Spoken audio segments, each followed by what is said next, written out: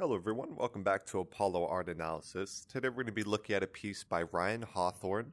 He just made waves with his new 404 collection, and he just got released into a new gallery as well. So there's a ton happening with Hawthorne, and we're going to take a closer look at one of his pieces today. So this piece is entitled Cross Chain, of course, by Ryan Hawthorne, and this really follows the series of kind of this digitized glitch art, this kind of shattered effect that we're seeing on a lot of different pieces within the 404 collection. I keep wanting to call it 404, but formally it is known as the 404 collection. It can be found on the Ethereum blockchain, and it can be found on OpenSea most specifically. So let's jump right into it. So in our initial introduction, we're met with a lot of visual energy. That is, of course, achieved by this kind of strange torn or shattered glass effect here. And that is such a stunning texture there. So the first thing I notice is that we see the canvas is split into 6 main regions. We have 1, 2, 3, 4, 5, 6. So this is of course achieved by this kind of star-esque form of this. It's hard exactly what to tell this, but we'll call it our subject here in the center spatial composition.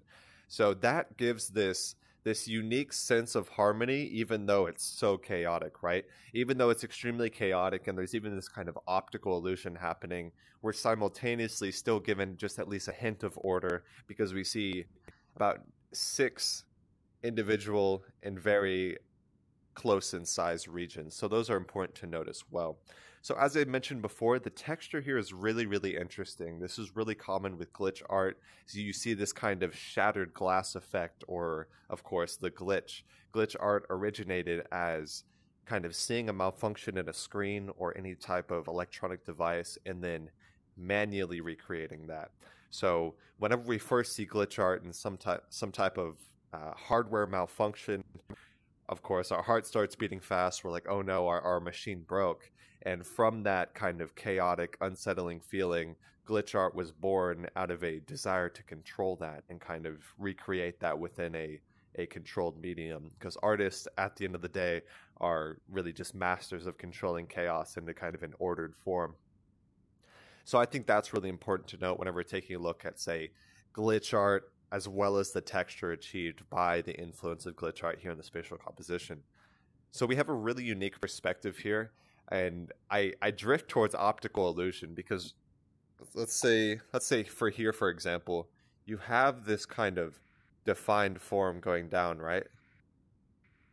But up here, you have what feels like an optical illusion. You know, it once it goes across here, we're kind of met with this closer facing, but then this one is aimed away. So it really gives this unique sense of optical illusion that I don't think many people notice at first, but after a while, when you really try to look at this piece, it's quite clear that it's kind of playing some games with your brain, and there's some incredible tricks going on here.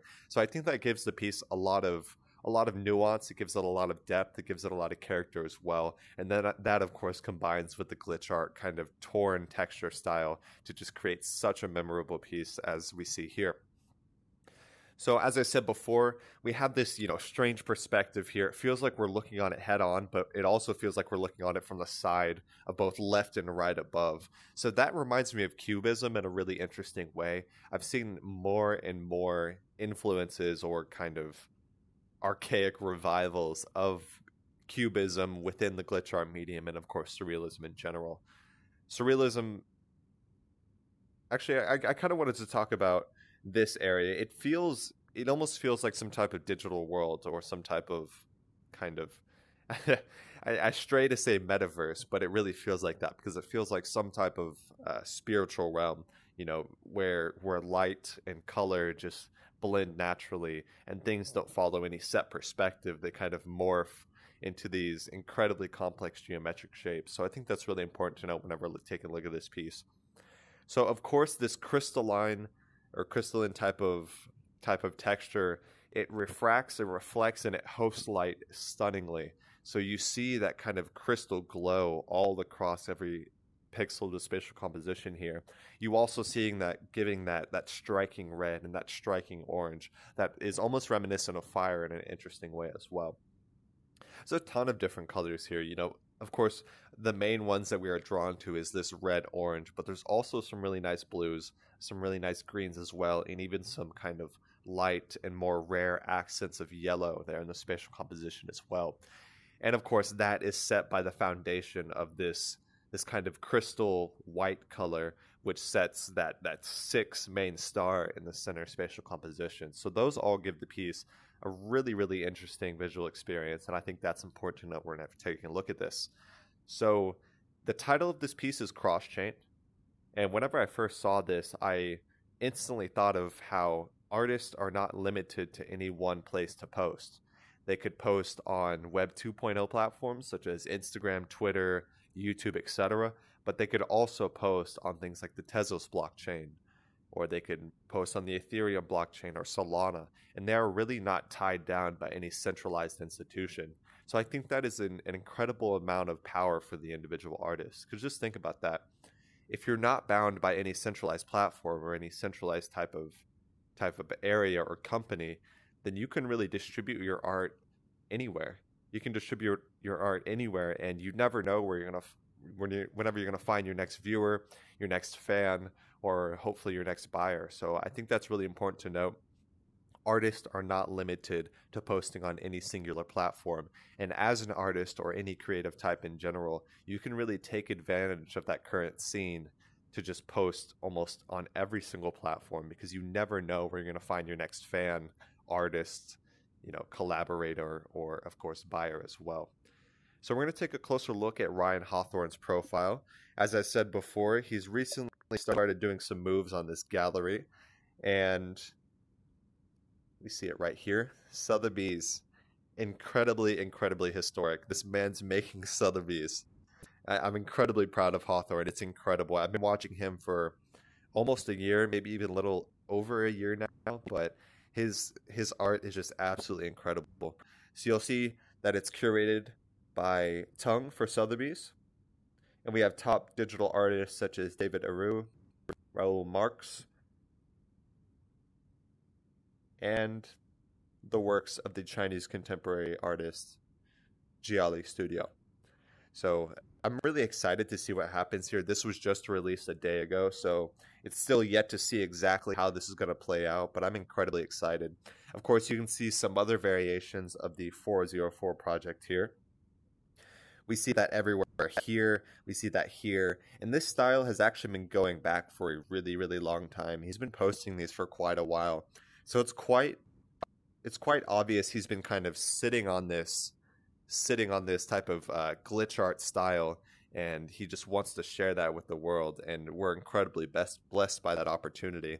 Like, just look at this piece, the complex geometry, this kind of two-dimensional, three-dimensional illusion, the amount of light within the piece.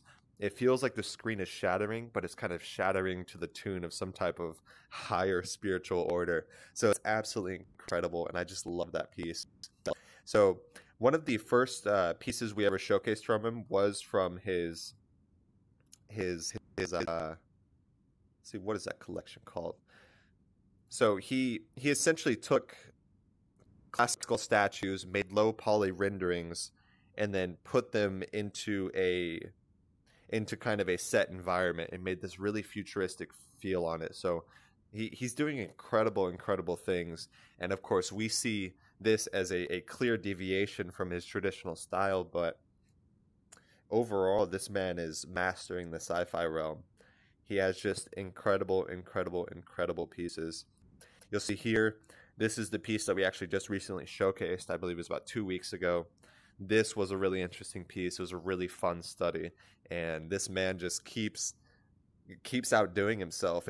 He makes massive waves. You see these traditional artists that got into NFTs, and whenever they got into NFTs, nothing changed.